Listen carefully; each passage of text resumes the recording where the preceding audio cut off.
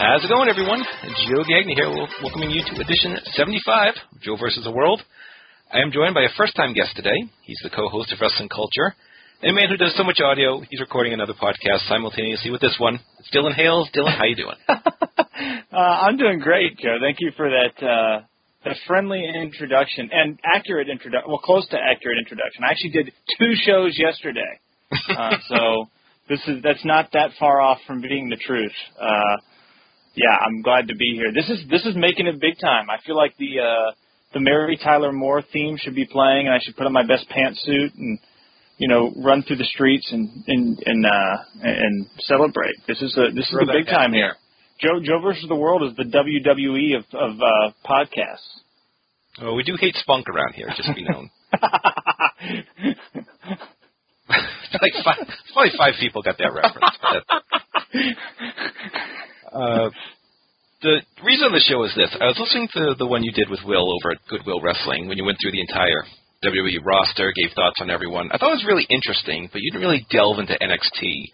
And to me, that's more interesting in a way because the die has been cast for so much of the WWE roster, but the people in developmental, the future's unwritten, so to speak.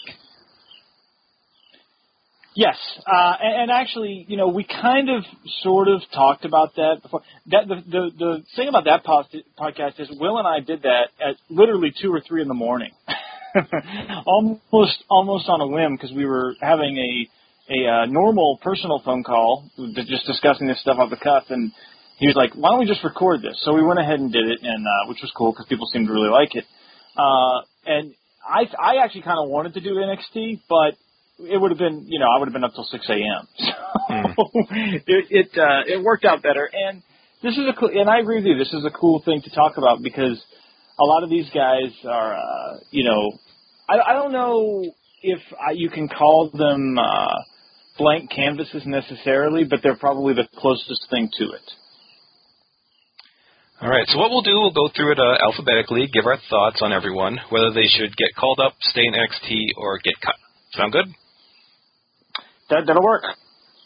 All right. Now, the roster's so varied with people coming and going, we'll largely stick to the heavy hitters and not these local guys or whoever the Ascension's fighting this week. So, all right. Let's dive in. We'll start with A, NXT champion Adrian Neville. Has some pros, has some cons. I think stylistically, he's spectacular in a way that'll really catch people's eyes. He's different from most people in the roster. Cons are certainly that his mic skills, I think they've improved since he's gotten there, but they're certainly well below average. I get the sense the best case scenario for him, and I doubt they do this, but would be to team him up with a John Cena, because I don't think Cena's going to be in the title picture post SummerSlam. I think it'd give Cena a break in a way. He could carry the mic portion, and it would showcase Neville in a way that would get people's attention. Am I off my gourd, or is that an okay idea? I don't think it's a bad idea. I mean, my thought would, and in a way it touches on what my thought with Neville is. I think Neville, if he's going to make it, I think he's better suited as a tag team wrestler, which is kind of, in some ways, the kiss of death in the WWE, so it seems kind of ridiculous to say if he's going to make it, he needs to be in a tag team. But I really feel like he's not shown me, they've tried to, they've put him in this ace role for NXT, but I think he's been really underwhelming, especially to people who kind of came in thinking that, well, this is Pac, and he's this great flyer, and he can do all this stuff that nobody else on the roster can do. And I don't want to say that he doesn't do that stuff, but I think he's too tame for the people that were expecting the great high-flying guy, and he's, maybe a little bit too flashy for the people that were sort of, looking for the more traditional ace type of wrestler. So my medium ground with him is that I think he would be good in a tag team, period. But being Cena's little buddy, not that that's necessarily what you mean, but that's probably not the worst place to land if you're gonna make it on the main roster.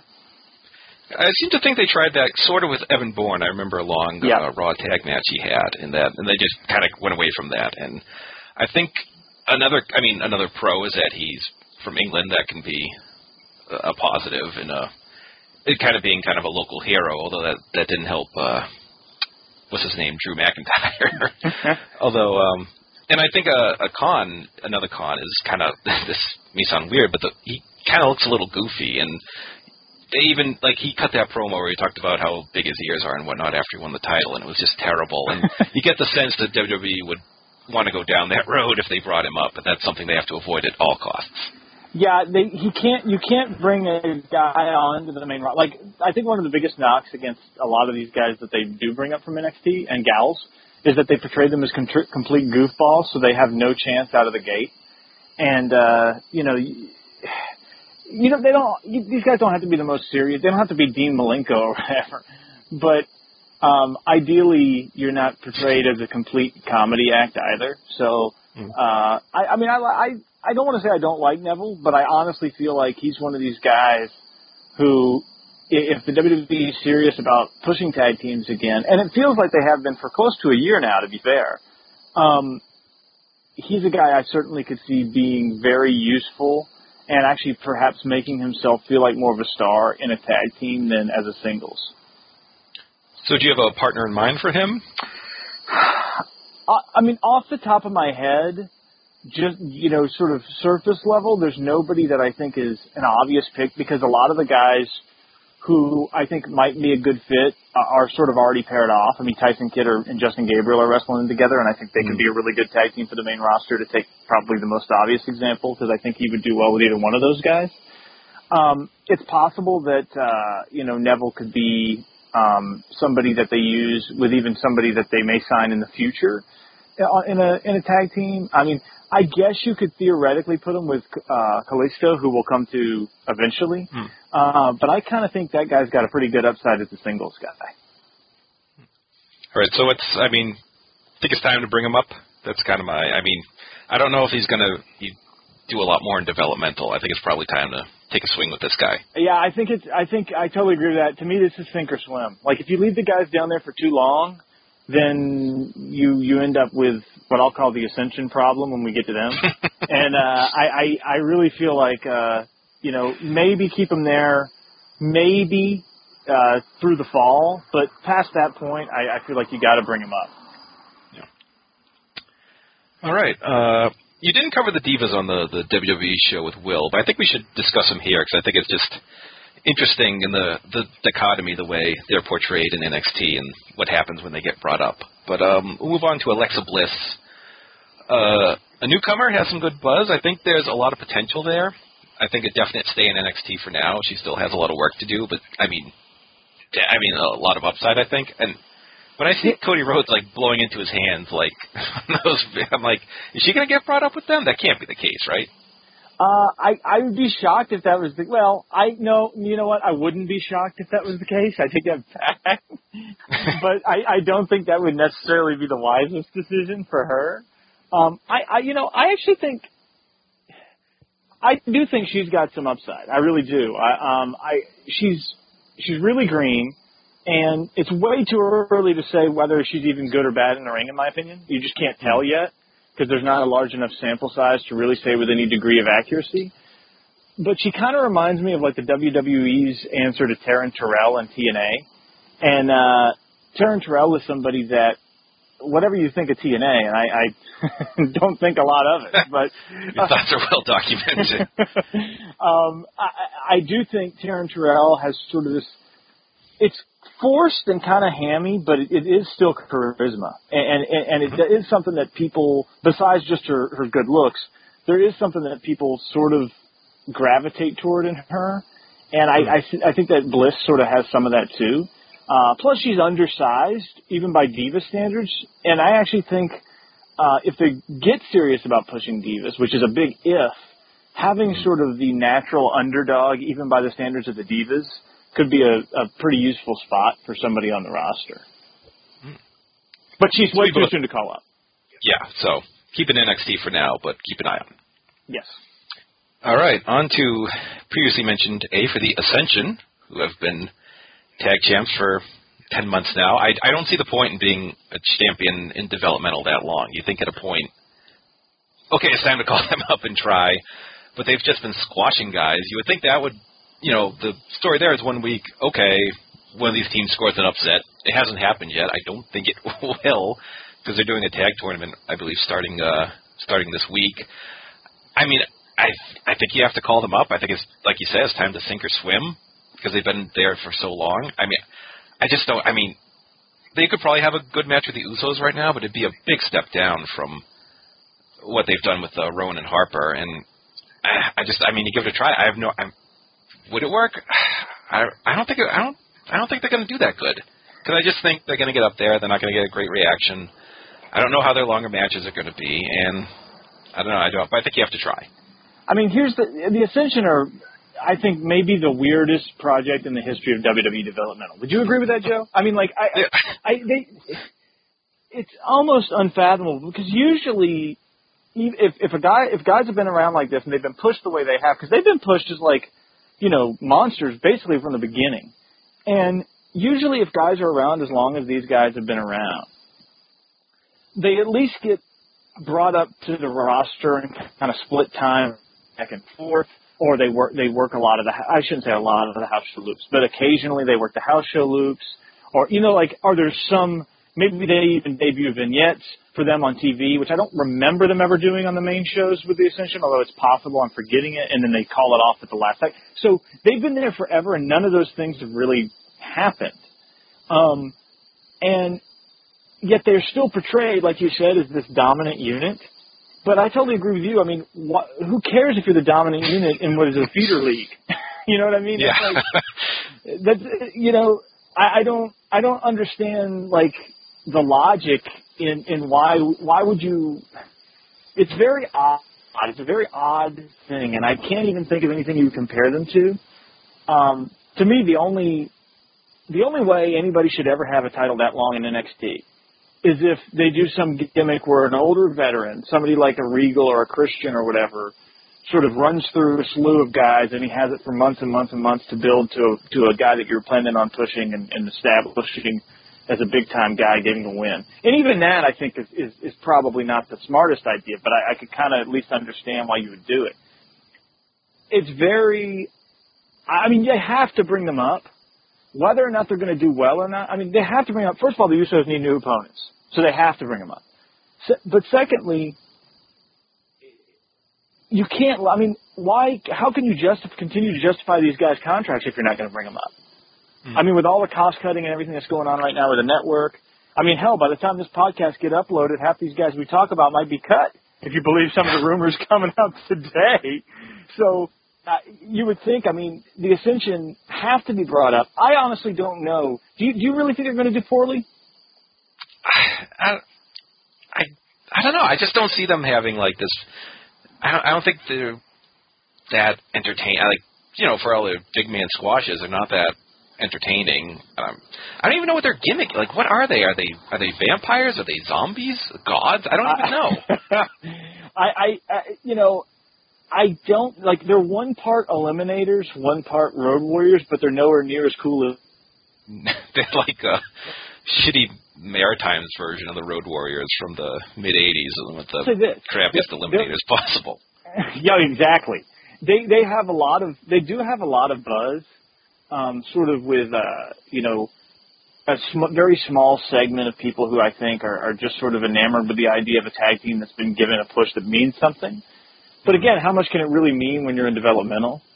I don't know what you do with them if you bring them to the main roster, though, unless you're immediately going to put the tag belts on them. You know what I mean? Like, I feel like if you bring them up, you almost have to put the tag belts on them right away. You almost have to because of the nature of their gimmick. And then what do? Do you have the Usos chasing the Ascension?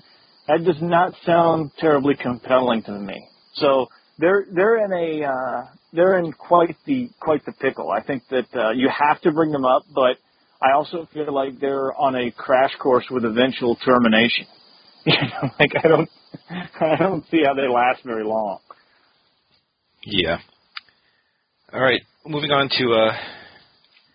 I don't know whether to put Bayley under B or I for It's Bayley, but we'll go with B for Bayley. Doing kind of a quirky gimmick, works in NXT. I don't really know where she would fit. They kind of have Emma as the quirky diva, and she's had what an odd plan she's had, where get paired with Santino, who retires, and then steal from a Walmart, get fired, get brought back. So I keep Bayley there for now. I don't really know if there's going to be room for her at some point, but I keep her where she is for now. Bailey definitely stays in developmental. I do think she does have some charisma, which divas who have charisma, I feel like that goes a long way in terms of getting them on the roster and keeping them around for a while. Just because I don't think they care about a whole lot else. Like if you're pretty enough for their standards, and then you have at least a smidge of charisma, you got a chance to stay around for a while. I wish the standards were higher. I just don't think they are. She'll stay in developmental. The question, I think, what the issue is going to be with her is how many divas are going to survive the potential great purge that may be coming. You know what I mean? Yeah. I don't think she's going to get cut, but would she be somebody that they'd be willing to put on the main roster if they did cut some of these other ladies? I honestly don't know. I think it'd be too soon, though. I would agree with that. So we'll keep her where she is for now. All right, on to Becky Lynch. Kind of a newcomer. I think the Irish stereotype stuff has been toned down, thankfully. Yes. Still relatively new. Probably also has a lot of upside. Don't have a real good feel for her for now. Didn't follow her when she was Rebecca Knox, I believe. So keep her there for now, and then we'll see. Keep her there for now for sure. But one thing I will say about her is, I think she has potential to be a big deal if they protect her. But I don't know that they are in the business of protecting divas at all. So. But I do think she has potential to be a big deal. But yeah, she needs to stay down there for at least 6 months because she's got to be, you've got to sort of be one of the one or two divas on that show to have a shot at the main roster and to even have a chance of being successful, in my opinion. All right, on to another newcomer of sorts, Bull Dempsey, a guy we've only seen basically 2 quick squashes out of. I actually think he's got some pretty good mic skills, given the promos he's cut. I didn't follow him when he wrestled prior to NXT. I don't have a good feel for him. He's very different from your normal superstar, which is good, but certainly keeping NXT for now. It's a little too early for me to say, but I see some upside there. I don't know. Hard to say how much, but there might be something there. I do like the fact that he looks different than everybody. I like that. I like that he's not the cookie-cutter WWE guy. It's kind of funny because to me he looks like the lead heel on a Nickelodeon TV show. Like he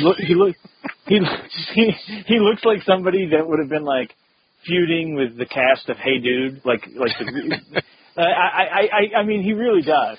And so which to me is kind of a cool, like the slightly overweight, not like really overweight, but like slightly overweight, sort of overly hairy, jerk who's a bully because he's bigger than everybody. I mean, that's kind of what they're doing with him.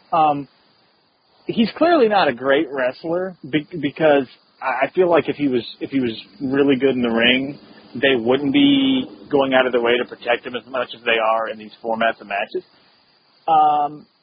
Keep him around, obviously. Keep the push going as it is and see what happens because they do have, the one guy on the main roster, whether you like him or hate him, that I feel like they really did a good job with in NXT and it transferred to the main shows is Rusev. And I'm not saying Bull Dempsey's going to be Rusev, but if you protect a guy like that, I think it's easier to take the gimmick that you developed in NXT and then put it on the main shows and it doesn't completely fall on its face. All right, on to Charlotte, which is very interesting. Had her breakout performance at the last special. I think she worked Madison Square Garden the last time they were there. She did.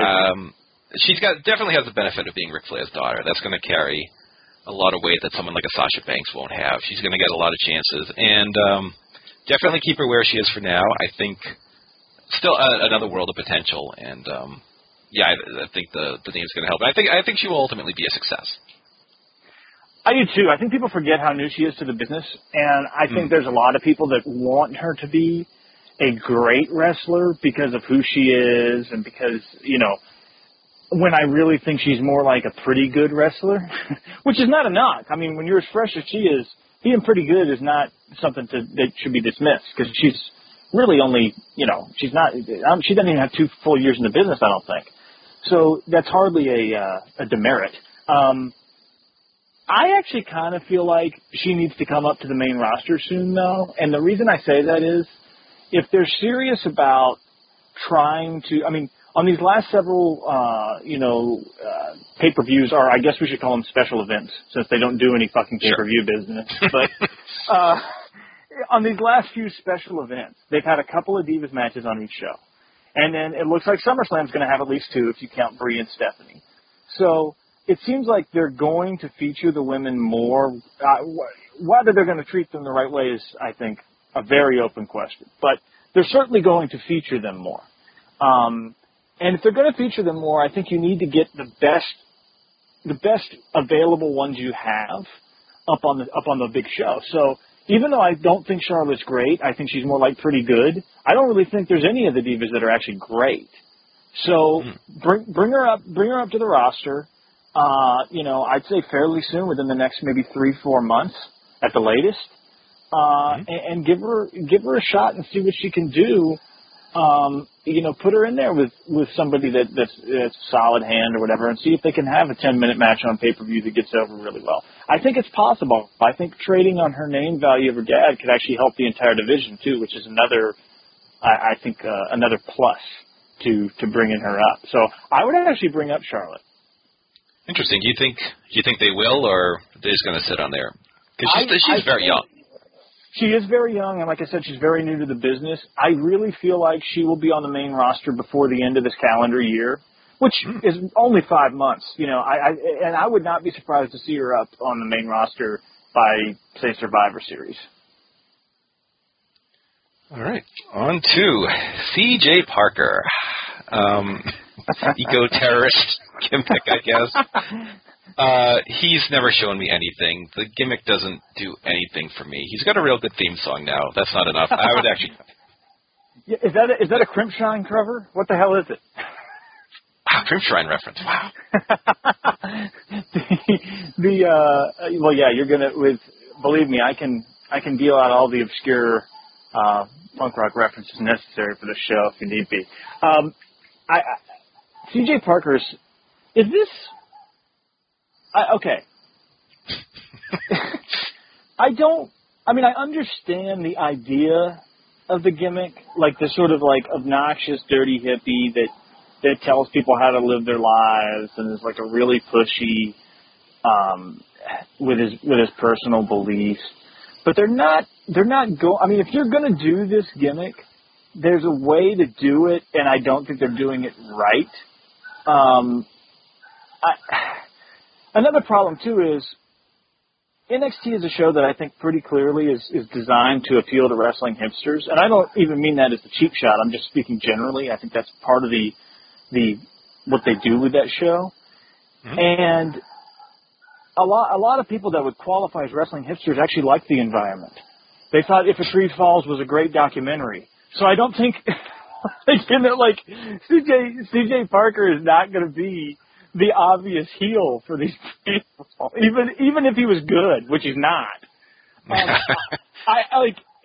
To me, there's no use. This is a perfect example of a guy that is never going to get over. He's never going to get over with that, and he's not good enough in the ring to really merit keeping him around. So I think he's a guy you cut, almost for sure a guy you cut. Yeah, he may be cut right now as we speak.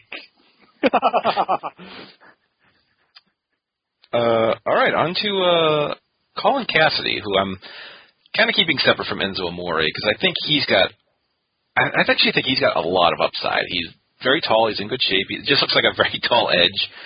I think he has some charisma. I would certainly keep him where he is now. He needs some work in the ring, but I think they have something there with him. And I hope he doesn't fall just too much into catchphrase land, where I hope he actually gets to cut some more actual promos and not just, hit all the soft stuff on the way to the ring. But definitely, who the hell knows? But I think I could see him main eventing like 5 years down the road. Well, he has a great look. Yep. Well, I should say he has a great WWE look. Not that I think that's a bad look, but it is very much what he kind of, you said like a taller edge. I kind of would compare him to a Lance Hoyt with less feminine features. Like he's a more ruggedly masculine Lance Hoyt. They've done a good job of protecting him, I think, overall.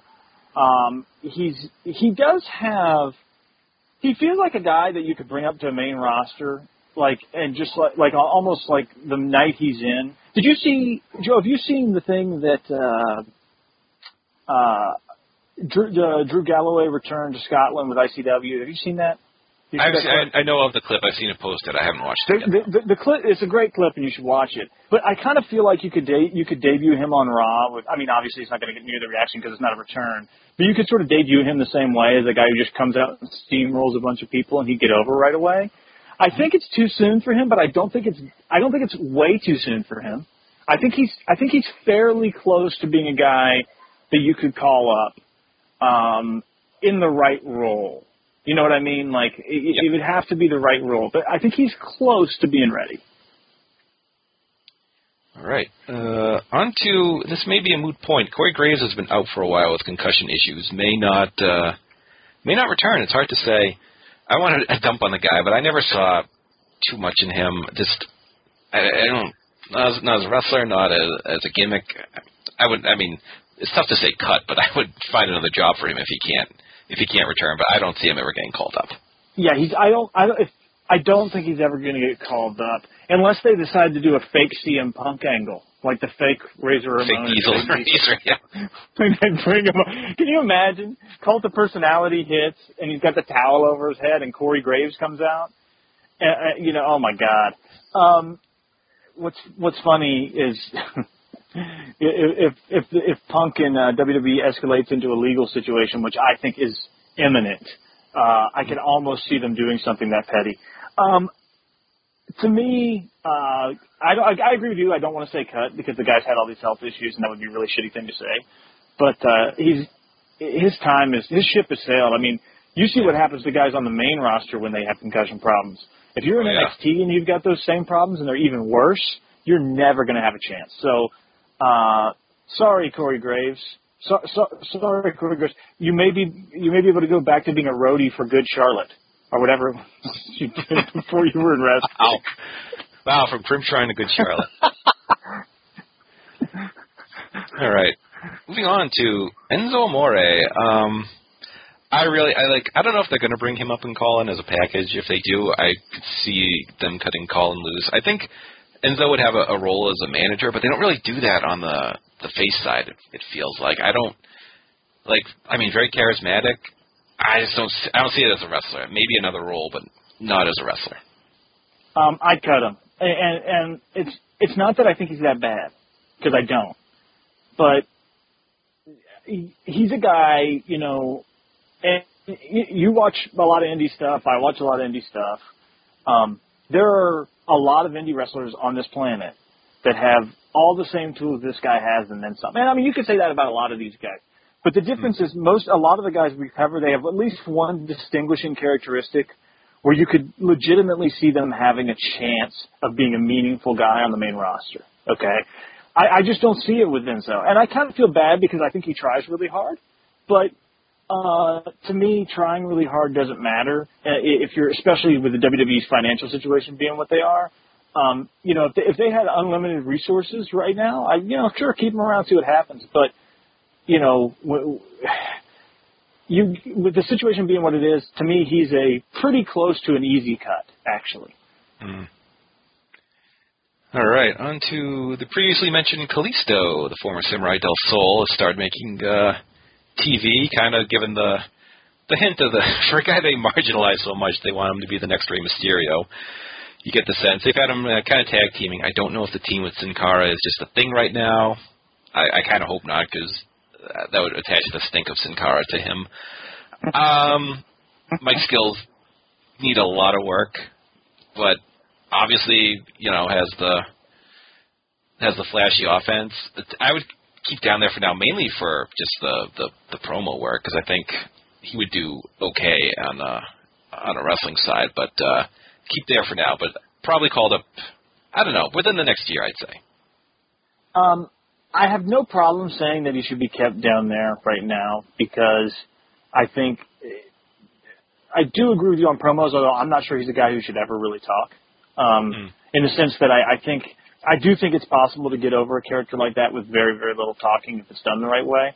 And they weren't able to do that with Sin Cara for a variety of reasons that had absolutely nothing to do with whether or not that's a viable possibility, and a whole lot to do with Sin Cara being a massive head case. Not Hunico, Mystices. Mystices. So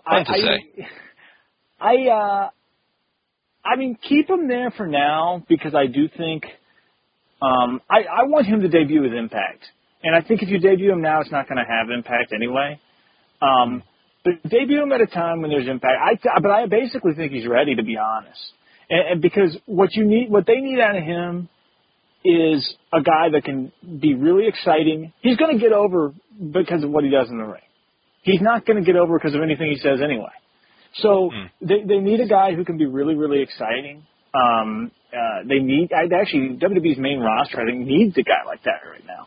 But I also think if you look at the lay of the land and kind of the build to SummerSlam and even Night of Champions ahead of that, this would be a terrible time to try and debut anybody like that. So I would hold him off, but I think I'd love to see him up by the fall, or by the late fall, early winter. I think that's completely viable. I don't think it will happen. I think he'll probably end up there till the first part of next year. But I think he's pretty close to ready for what he needs to be. He could definitely get better on promos, but I honestly believe that his promos, I don't want to say they're irrelevant, but I think they're almost inconsequential to the reason why he would or wouldn't get over. I think given the fact he's bilingual, they're going to want him to cut more promos in both English and Spanish. That's a good point. I didn't consider that. That's a fair point. So, but we shall see. I agree. Probably close. Up next, the Legionnaires of Marcus Lee, Sylvester Lefort, because in case you forget about La Resistance, here you go. Sylvester Lefort, the French stallion, I think is just, I could see him in a manager role. They had him do that for a while. I think he might just be too short to really fit in the WWE. He's never shown me anything. I mean, I can barely remember anything the other guy ever did. So I don't see much of a future as a wrestler for either of them. The WWE needs tag teams, but they don't need this. I mean, here's the thing. It's not that they're terrible. Because honestly, there's very few guys in NXT that I think are terrible, like completely worthless. But he doesn't, they don't have, Lefort is not, I don't even think he's that good on the mic, to be honest. And some people do, actually, but I don't see it at all. And as a unit, they don't really do anything that's exciting or interesting. Like, I just keep picturing them like, okay, if you brought them up to the main roster, would you want to see them wrestle the Wyatts or the Usos or the Rhodes brothers or Ryback even? Not really. Oh. I wouldn't want to see them wrestle any of those teams. So, right there, that tells you all you need to know about the Legionnaires. So, the Legionnaires, I'm very sorry, but you're cut. You're fired. All right. On to Mojo Rawley. Hey. For a guy you'd like, oh, they're really big on this guy. And then, okay, you hear that, and then you see him at the last special when Rusev's out there. He comes out waving the flag, and then just proceeds to get his ass kicked. Like, I'd never seen a babyface do such a bad job. And then you see things like the Tyler Breeze beating him in 6 seconds, and it's like, what do you like? What like? Okay, pick a side. If you're behind the guy, great. If not, like whatever. And I think his presentation's terrible. His outfits are like, why is he wearing such garish colors? And why is he using the butt drop as a finisher? And I don't like. He's clearly new. Maybe I find him an annoying character. I never saw him wrestle again.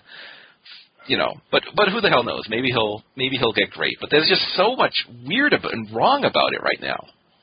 Yeah, this is like almost an inexplicably stupid, because usually whatever you think about NXT, and there's some people who think a lot of the characters are too jokey, and I actually agree with that criticism. Mm-hmm. and there's other people that feel like it's a good show in isolation, but that they don't. Here's the thing with Mojo Rawley, I would not cut him because I think it's too soon, because they haven't done anything to really give the guy a chance. And the difference between him and somebody like Enzo, who I said I would cut, is Rawley. There's something that's sort of charming about him, even with as goofy as he is. Like he's a guy that I could almost see having a sort of, I don't want to say a Jim Duggan-esque appeal, but maybe that's the way to put it. I just don't know. I can't. God, I got a 747 going on here. I can't say that I think he should be cut yet. Even though, on the other, by the same token, I really don't think I don't think that he's got a lot going for him. I do think there's something about that guy that tells me don't give up on him yet. But I can't really advocate for him. So I say don't cut him, but I really can't give the sort of spirited defense I normally would either. Yeah, I understand. All right, Sami Zayn. Call. Figure out something for him to do. Get him up there. What are you waiting for?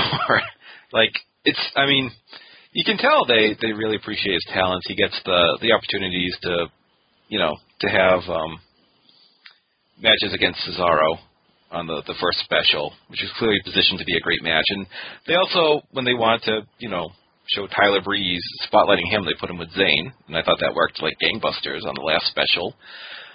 I don't think you really need a great story here. Just give him up, let him wrestle, have him win, and I think you'll be fine. Maybe not call him up tomorrow, like you said, it's not the best time, but soon, figure something out. I can't wait to see him on the WWE TV every week. I got to be honest, I'm a little concerned about him right now, and the reason why is, not that I think he's going to be cut, because I don't think that's going to happen. But,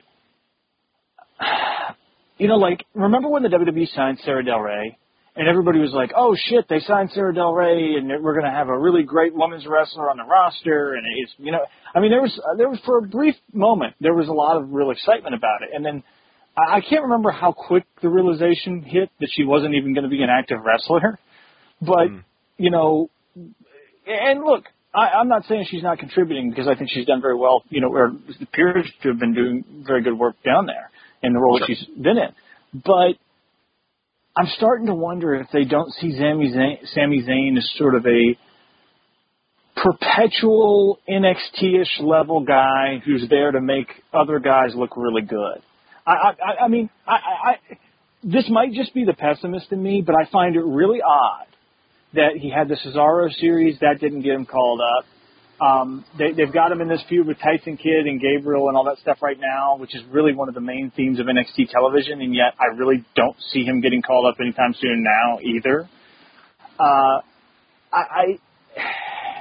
I'm getting nervous. Having said that, they do put him on he's worked a lot of tours with the WWE. He's gone overseas with them, and so it's not like he's totally trapped in this schedule. I do have a little bit of concern there that they may be sort of pegging him in a role that is less than what I think we all want for him. Having said that, you definitely call him out. To me, and I wasn't even as high on Generico as a lot of people were on the Indies. I did like him, but he wasn't like my favorite or anything. But to me, there's really not a single good reason. I've said this before. I think Zayn, in many ways, could serve the Rey Mysterio role. In the sense of being the guy that can have a good match with anybody, whether they're in the spot on the roster or the bottom spot of the roster. That's one of the things about Rey that I thought was such a important role that people never really talked about, was that with Rey Mysterio, you could have him in an opening match against a guy that nobody really thought of as a major star, like a Chavo Guerrero Jr., for example. Or, you could have him in the main event against John Cena, and he was just as credible in either setting and just as likely to give you a great match in either setting. And I think Sami Zayn is a lot like Rey Mysterio in that regard. And even in the way that he wrestles as a babyface, frankly. I think they're very, very similar. So to me, Zayn has a lot of potential value to WWE. I really feel like I honestly believe that he could be a top level heel if they if they were so inclined. I think he's got the tools necessary to be a top level babyface rather. If they were so inclined. I just don't know that they're so inclined. I'm nervous. I mean, do you think that's a crazy? I don't know. I don't know. I think the fact that he just got new theme music, which may just be being on my head, I think that's a sign that they're going to call him up. I think it's just, sometimes they just have guys down there too long. But that's true. I mean, you're right. It's been a long time, and I don't know what the problem is. It's been a long time for somebody that's been featured so well. Yeah. I mean, that's the part that's odd, is that he's been. I mean, then again, you can say the same thing about the Ascension, but there's a big difference between the Ascension and Sami Zayn. Yes, I like Sami Zayn. All right, moving on to Sasha Banks. I mean, I think you probably have to give her a try right now. I think, they had a good act in NXT with the BFFs, but that's kind of been supplemented by Summer Rae and I forget her friend, Layla up on the roster. So I don't know what you do with her, but I think you kind of have to try right now. She doesn't have the name value that Charlotte would have, and I think if they try, she'll probably get lost in the shuffle, but it might be time to give it a whirl. I think you bring her up, and I actually think she's the best diva on the roster, all around. I think all around she's the best diva on the entire roster. WWE and NXT, throw them all in a pot. I think she's got the most overall ability. It's kind of the same thing I said with Charlotte, really. If they're serious about putting two women's matches on these special shows, why not have the gals who are the best of them? And then again, you can make the argument that the reason they're the best is because they're in NXT and they're allowed to do more stuff, and I think we've kind of seen that with Paige and Emma to a degree. But I still feel like with Sasha Banks, she's got something. I think she's got potential to be very good. So I would absolutely call her up. I would call her up yesterday, actually. In some ways, besides Sami Zayn, I think she's the most ready of anybody on that roster. All right, on to someone we haven't seen yet, but he's been there for a bit, is Solomon Crow. It's hard to say. Do you have, we haven't seen his gimmick or anything or what he's doing, but do you have thoughts on how you think he'll end up doing? I honestly don't know what to expect. Sami Callihan was my favorite guy on the independent scene when he was signed. So, I'm a huge Sami Callihan fan. I get that out of the way right now. I don't make any, he's literally, of the guys that worked in, sort of name big-time indies, he's probably my favorite guy in several years. So, I'm a really big Sami Callihan fan. His size is going to hurt him because he's real short. And he's another guy where it seems like a crazy pairing. Maybe he's the guy you pair with Adrian Neville. It's too early for, obviously too early for Solomon Crow to be on the main roster. He hadn't even debuted. But I could see him doing really well in the tag team, but that size is going to be a huge detriment to him on the main roster, I think, which is too bad because I think he's a great wrestler, and I think he's an exceptionally charismatic in-ring performer. When he's in working throughout the course of a match, I think his charisma just completely radiates off of him. So I think he'll do good in NXT in the sense he's going to get really over those crowds in Full Sail if they let him have good matches. He's just going to, period, because that's just how he is. He's very good at connecting with a live crowd. But I think his long-term prospects, and this kills me to say it, I think they're actually pretty slim. How long has he been there? It just feels like he's been there so long without being on TV. He's been there a long time, and I don't know what the holdup is with him. What I mean? Especially because he's a guy that he worked with some of these guys. He worked with Finlay a lot, who's a WWE agent, when he was doing the indie thing. So you would think that he kind of maybe had some insight as to what they'd be looking for, or maybe had some better hints than some of these other guys. Maybe not. You don't know. I'm just speculating. But it's odd that he's not shown up. even if it was just like a, just a guy who was squashed once, because they do that so often. It's really odd that he hasn't shown up. All right, on to Tyler Breeze, kind of a guy getting sort of a main event push in NXT. He's being, they're giving he's not just a pretty face. He's challenging Neville soon for the title. Also got new theme music he sang, which is probably a good sign. He's going to get called up soon. Miz kind of took his not in the face gimmick, although he's gotten away from that a bit, but I don't know. How tall is he? He seems short to me, but I don't think he's that short. I don't know that he's that short, actually. He could be. I mean, when you're working against Zayn, too, because, see, Zayn's surprisingly tall. Zayn for an underdog babyface, Zayn is actually not short at all, relative to what you're used to with guys like Rey Mysterio, anyway, or Ricky Morton. I actually... Miz is the king of stealing gimmicks. I can't go any further than that because I don't want to get anybody in trouble. But this is not the first time that Miz has done this.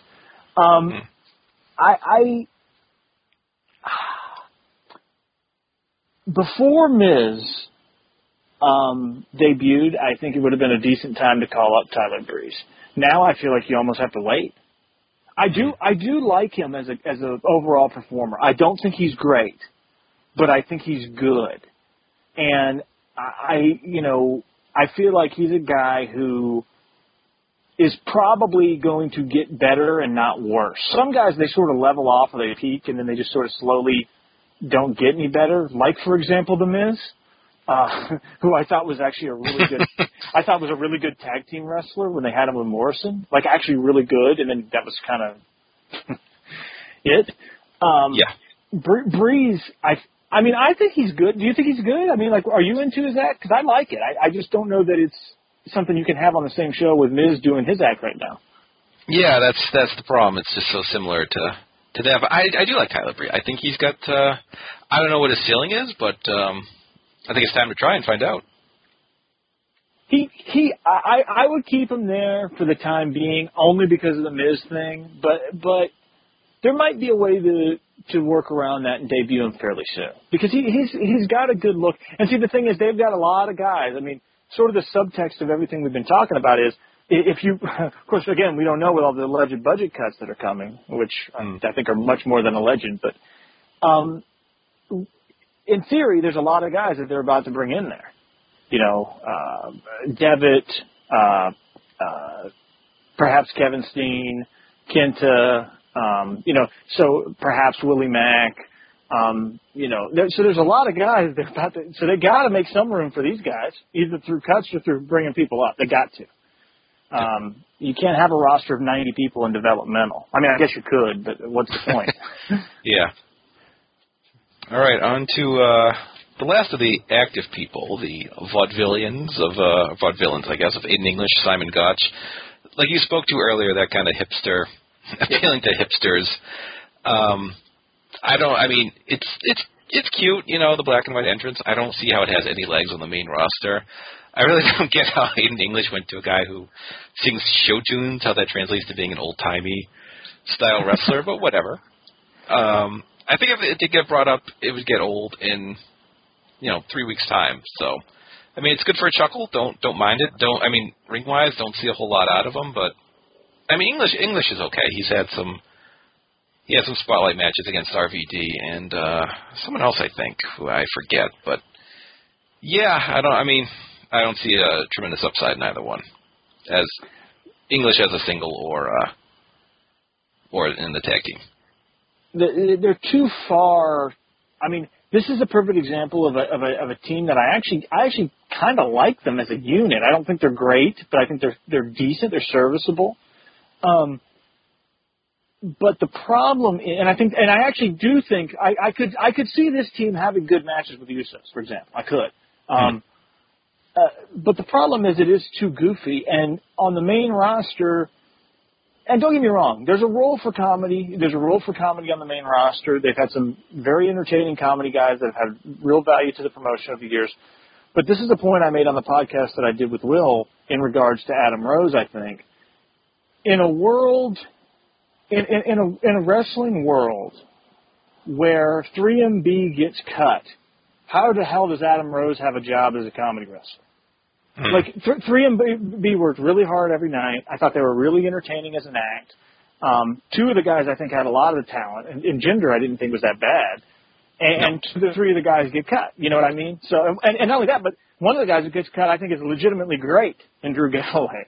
So, you know, in a world where those guys get cut, I don't know how you keep these guys around. Like, and I say that despite the fact that I don't think these guys are, I actually probably like them a little bit better than you as far as an in-ring unit. But they're going to, here's what I would say. I wouldn't cut them, but they're going to have to retool that gimmick. And if they're not going to retool the gimmick, they may as well cut them because it's not going to work. Either you're going to have to retool it some way to make it less silly, or, these guys are going to be, either lifetime NXT guys like the Ascension or opening match guys, which there's no problem with that, but I feel like the opening match comedy role is a role, that role is you have to be really good to stay over in that role. You have to be really, really charismatic, and I don't think either one of these guys is that charismatic. All right, let's some names you touched upon, people rumored to be signing and actually signing on. Let's get some thoughts. Fergal Devitt, who I guess lost his princehood. What do you see as his? It's hard to say, but just thoughts on his signing. Were you surprised? Not surprised? I wasn't surprised at all. I'm not the biggest Devitt fan in the world, although I don't hate Devitt. I think he could be. I do think he has potential to be very good in the WWE because he does have personality. He's got the right look. He's dynamic enough. I kind of think in some ways I think he's overrated in that regard, but he's dynamic enough to stand out from the pack. I think it's good for him that the WWE has made a reasonably big deal out of his signing. But I think the flip side of that is there's been a calculated effort by WWE to kind of make a big deal out of a lot of these signings in developmental, particularly ones that have an international flair. So I think it's very easy to read a lot into that may not necessarily be there. But I think Devitt's got a chance to do pretty good, actually. I don't know. I mean, do you feel the same way about him, or do you kind of? Yeah, he has charisma. I think he's a very good wrestler. It's just going to be. I mean, how they use him? Is he going to be in a tag team? Is he going to be a single? Who's he going to mix it up with?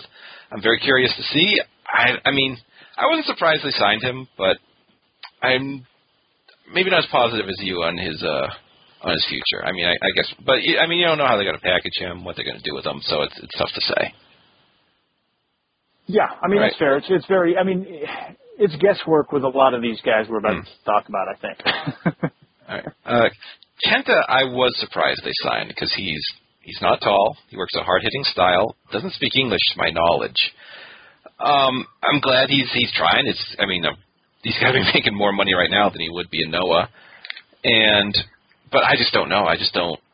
He'll certainly do better than a Yoshitatsu, I feel, but I honestly don't see it working out that well. I feel almost exactly the same way as you do. I'm very happy for him. I think this was absolutely the right time for him to take the chance because look at Noah. But boy, and a lot of this again, a lot of people making the same deal. Boy, they made a huge deal out of it, which is really cool that they did that. By the way, with the Sumo Hall thing with Hogan and Jimmy Hart, that's pretty damn cool because I mean, there's really no precedent for that.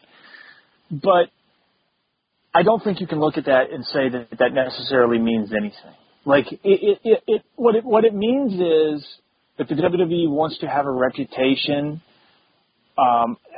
Here's what it means. It means the WWE really wants to get internet fans on their side.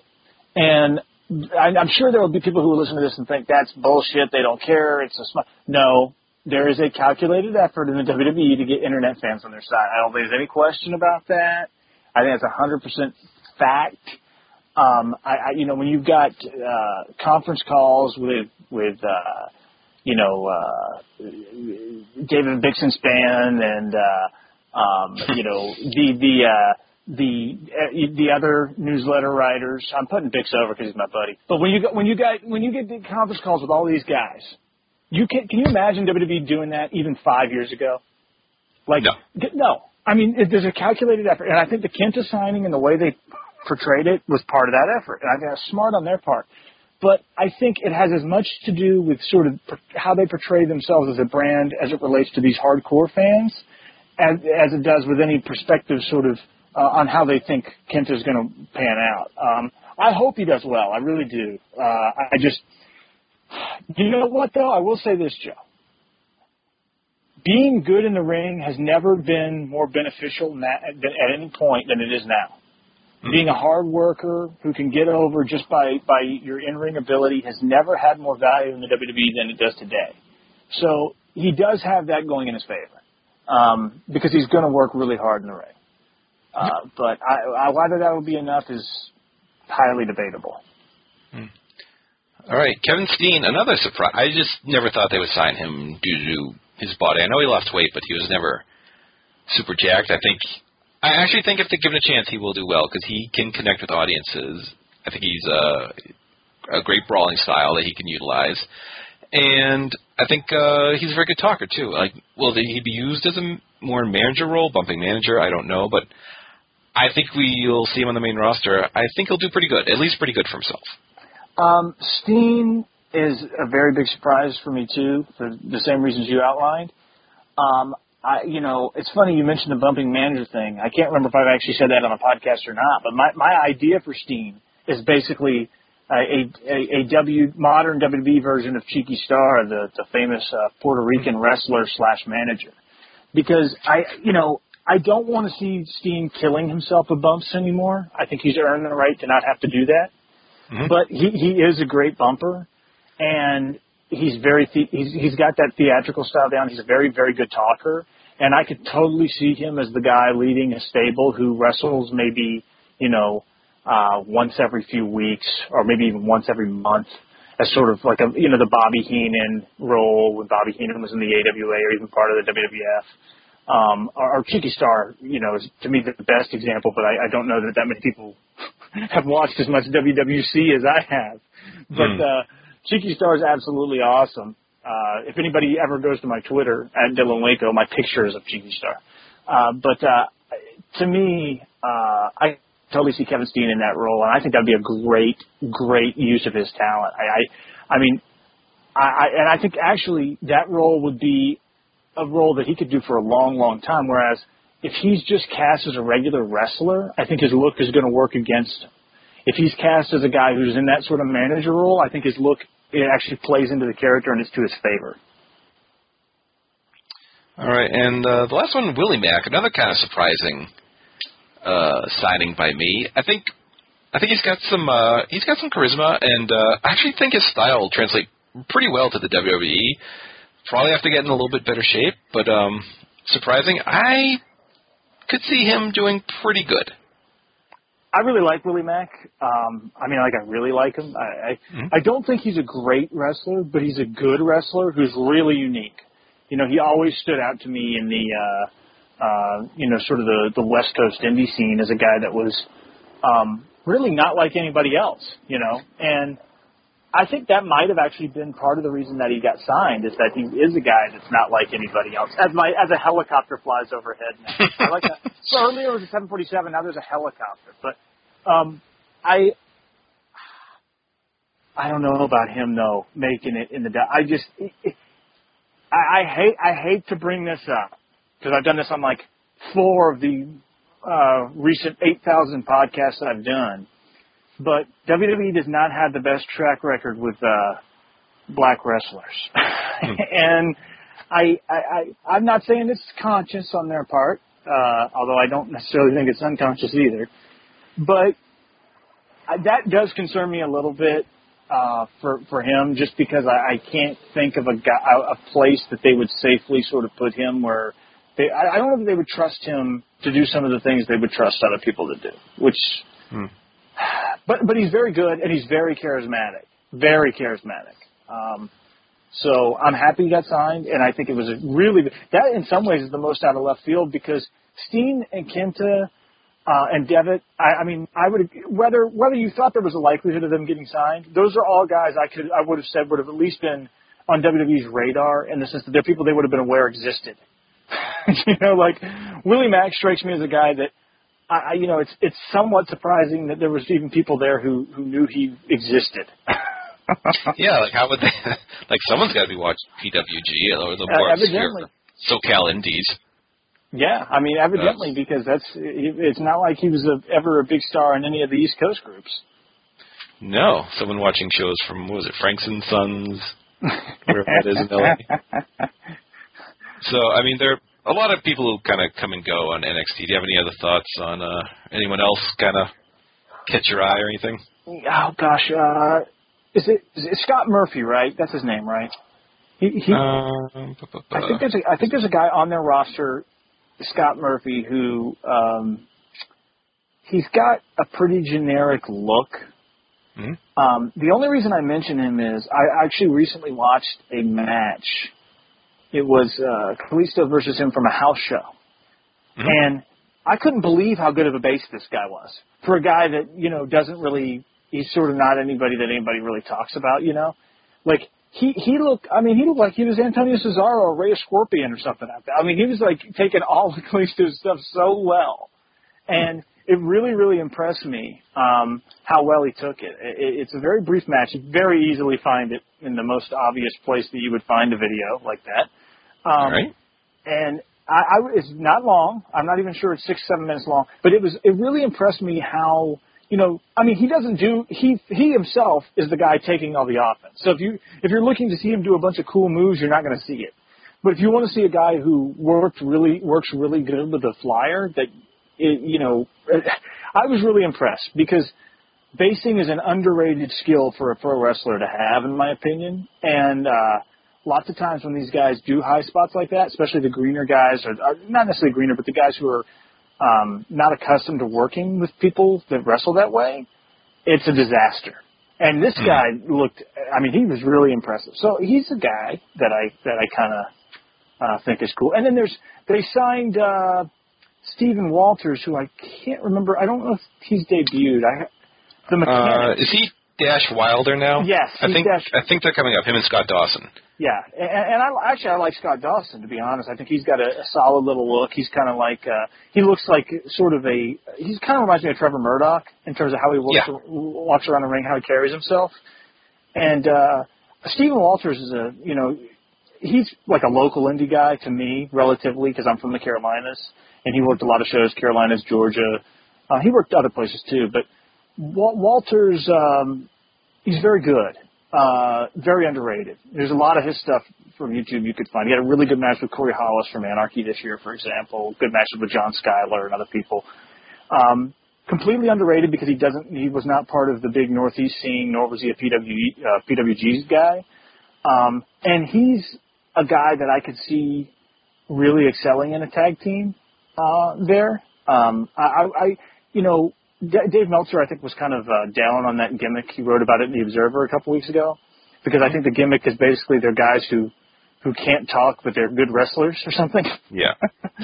But these guys are both good enough where if they actually try, I think they could be a good tag team. Whether that's going to happen is highly debatable. But those are two other guys that I do like as far as guys that we didn't talk about. I also like Baron Corbin. I don't know, something about him. I think he hasn't done a lot on TV. What I've seen, I've liked. He's got some big size, so yeah, he's got a good look. Yeah, he does. We shall see. Also, I looked up Angelo. If you go to the WWE website, the bios for NXT are hysterical because it's just the most generic stuff like so and so gives their all every time and plans to kick butt, and take names, and I looked up. Angelo Dawkins, his finishing move is listed as Cincinnati, Ohio, so I guess that's a actual submission. I don't know what that would be. Some sort of wacky, yeah. Oh, that's classic. All right, last question for you. Who do you, let's just say Johnny Ace or whoever the hell tells you get to sign one guy on the indies to a developmental deal. Who do you sign? Oh, God, this is an ambush question. For the listeners, you should know that we did not do any preparation work for this. So this is completely out of the blue, and I'm going to have to come up with something completely off the cuff here. Boy. I mean, there are guys who are my favorites, among my favorites on the indies, but I don't really necessarily think that they would be a good fit in the WWE. And that would be guys like Drew Gulak, who I really like, Vordell Walker, who I really like, Sean Tempers, who's a Southern heel guy that nobody besides me probably even watches outside of the small Southern heel, the Southern Territory fans themselves or Southern Indie fans themselves. But none of those guys I could really see being a fit in the WWE. So I will go with another one of my favorites. In some way, perhaps my absolute favorite current indie guy, and that's Timothy Thatcher. I think Thatcher's got good size. He's got a good look. He can work both face and heel. He's got a unique style by modern standards, very much a ground wrestler, a grappler. To me, do I think he could ever necessarily be a main eventer in the WWE? I kind of doubt it, but I think he could be a really strong mid-card guy. And I would kill to see him have matches with people like Wade Barrett or Sheamus or Cesaro. I think he would fit in really well with any of those guys. So Thatcher, I think, would be my pick. Just going off the cuff like that, with this cheap shot that Joe's dropped on me at the end of the show. I think I would go with Thatcher. That's not to say he's the absolute best guy on the Indies, although he might be my favorite right now. But I think that's who I'd go for. Okay, hold on. I'm going to turn the tables, even though this is your show. Even though this is your show, let me turn the tables on you here. Who would you pick? I would probably go with a guy you just mentioned, Biff Busick. I think Busick would be good. Yeah, I think he's got a good look. I think he's got a lot of charisma. I think he can really connect with people, and I would give it a try. Because in a perfect world, they would just sign up everyone in the Indies just to have them and have a bunch of good developmental. Not even territories, but just a ton. Just have everyone. But yes, it doesn't work that way. Let me tell you, there's one other guy I just thought of. And not to have a marathon show here. I'm not going to do what I normally do. We're going to have a relatively brief show by Dylan Hale standards. But Congo Kong is awesome. And like, he's so different from everybody in the WWE that I don't even think he could get a job with them, which is too bad. But Congo Kong would be a really cool heel addition to the WWE. So to me, he's kind of lateral with Thatcher. I mean, if you forced me to pick one, I'd still pick Thatcher, but Congo Kong is another person that I would love to see the WWE sign. All right. And very last question. We've seen some guys in WWE not doing a whole lot, like Tyson Kidd, work programs. Who would you like to see have a little run in NXT from the roster? If they're going to, a lot of this depends on the cuts, which, again, may have been made by the time this podcast actually gets uploaded for people to listen to. We don't know. I think that there's value in sort of the veterans that are clearly in the twilight of their careers going down to NXT. I don't want to see RVD down there because he stinks. But a guy like Christian, for example. If Christian's in ring shape, I'd love to see Christian go down to NXT and have a run down there. I would absolutely think that was awesome. I think that would be very, very useful. I think it would help the guys that are down there. I think it would be a good way. He's another guy, too, who sort of has experience in that weird WWE separate entity show system because he was the ace of ECW in 2009. So Christian would be, I think, a really, really good pick for that. Off the top of my head, there's nobody else that immediately jumps out to me as somebody I would necessarily like to see down there. I don't know. A part of that has to do with the ins and outs of the booking and the way the booking shifts and whatnot too. But I think Christian would be my top pick. That's a good choice. I think. They don't do that a lot. I think, I don't know, they have limited television time, and I imagine they want to get as many people experience being on a television setup as possible. But they run a good amount of house shows. Like, I think they're running 10 in August, and with a lot of guys living in the area, I'm surprised you don't have more of that going on. Although I don't really see results for NXT house shows around. You have to dig for them a bit.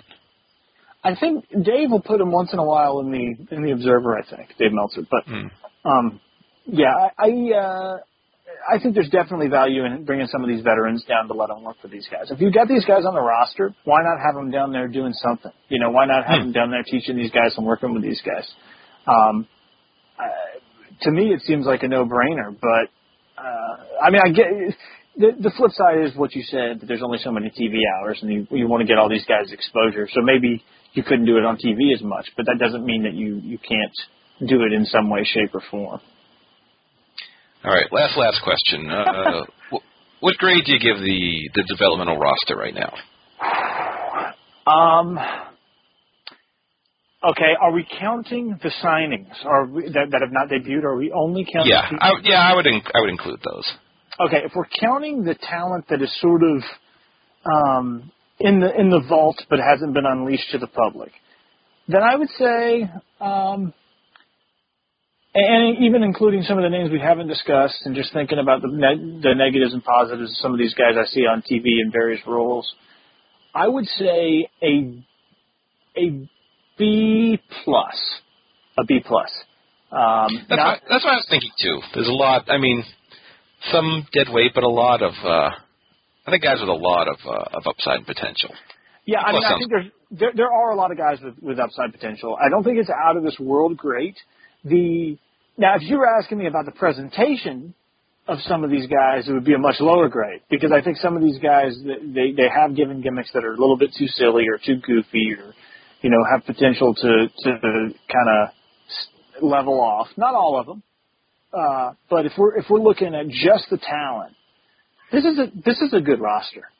I mean, it really is. It's a good roster of guys. A lot of guys you could see playing meaningful roles on the main shows.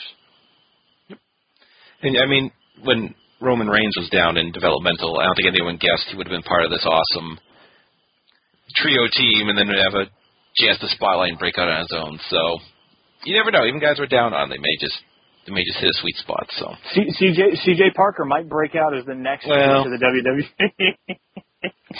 God. I eagerly await waking up CJ Parker cut. CJ Parker, a poor man's Tyler Rex. That's an insult to Tyler Rex, if you ask me. Why did they name him after a Baywatch character? Like, that's what is? Don't they look these things up at least? Say, hey, has there been anyone named C.J. Parker? Oh yeah, there has been. Jesus. Anyway. Yeah. And you know what? I'm sure they didn't look that up, but who knows? All right, I think that's a pretty short show by your standards, but a pretty exhaustive run-through through the developmental system. So I will allow you to plug your many, many podcast appearances. Oh, God. Make this a show. Yeah, there's a ton of them. Here comes the next hour of the show, folks. No, my primary home and my main project is the Wrestling Culture Podcast, which I do with my buddy Dave Musgrave, which can be found at Place to Be Nation. It is, we do a lot of different topics.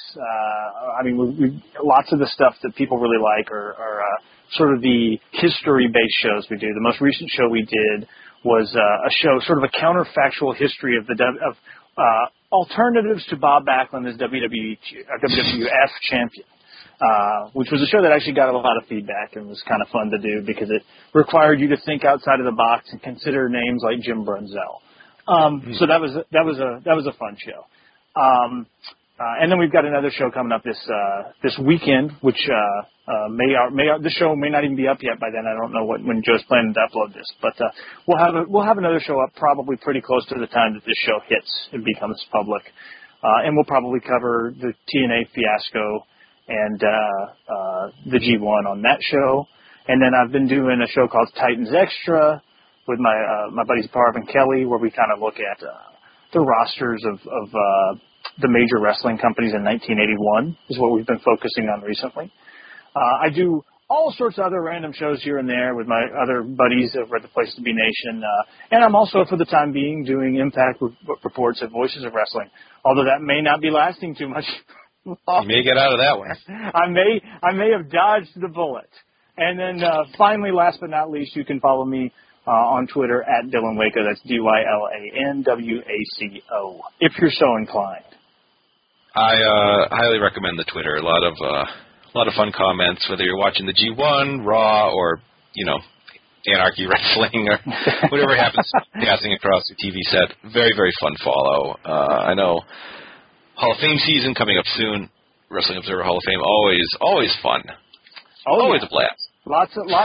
Expect lots of tweeting about Ken Patera if you follow me. And given you do shows covering the rosters of literally the past, present, and future. So there you go.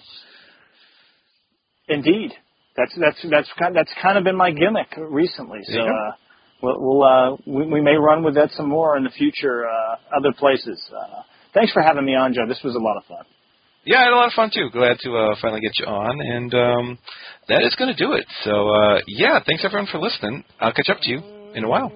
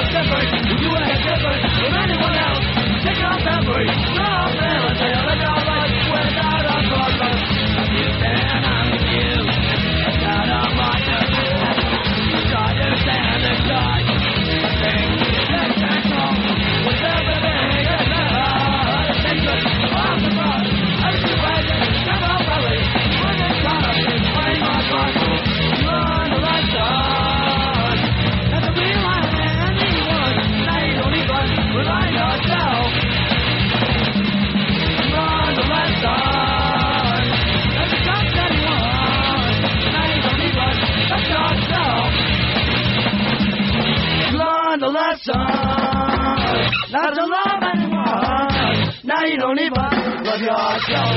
Love yourself. Love yourself.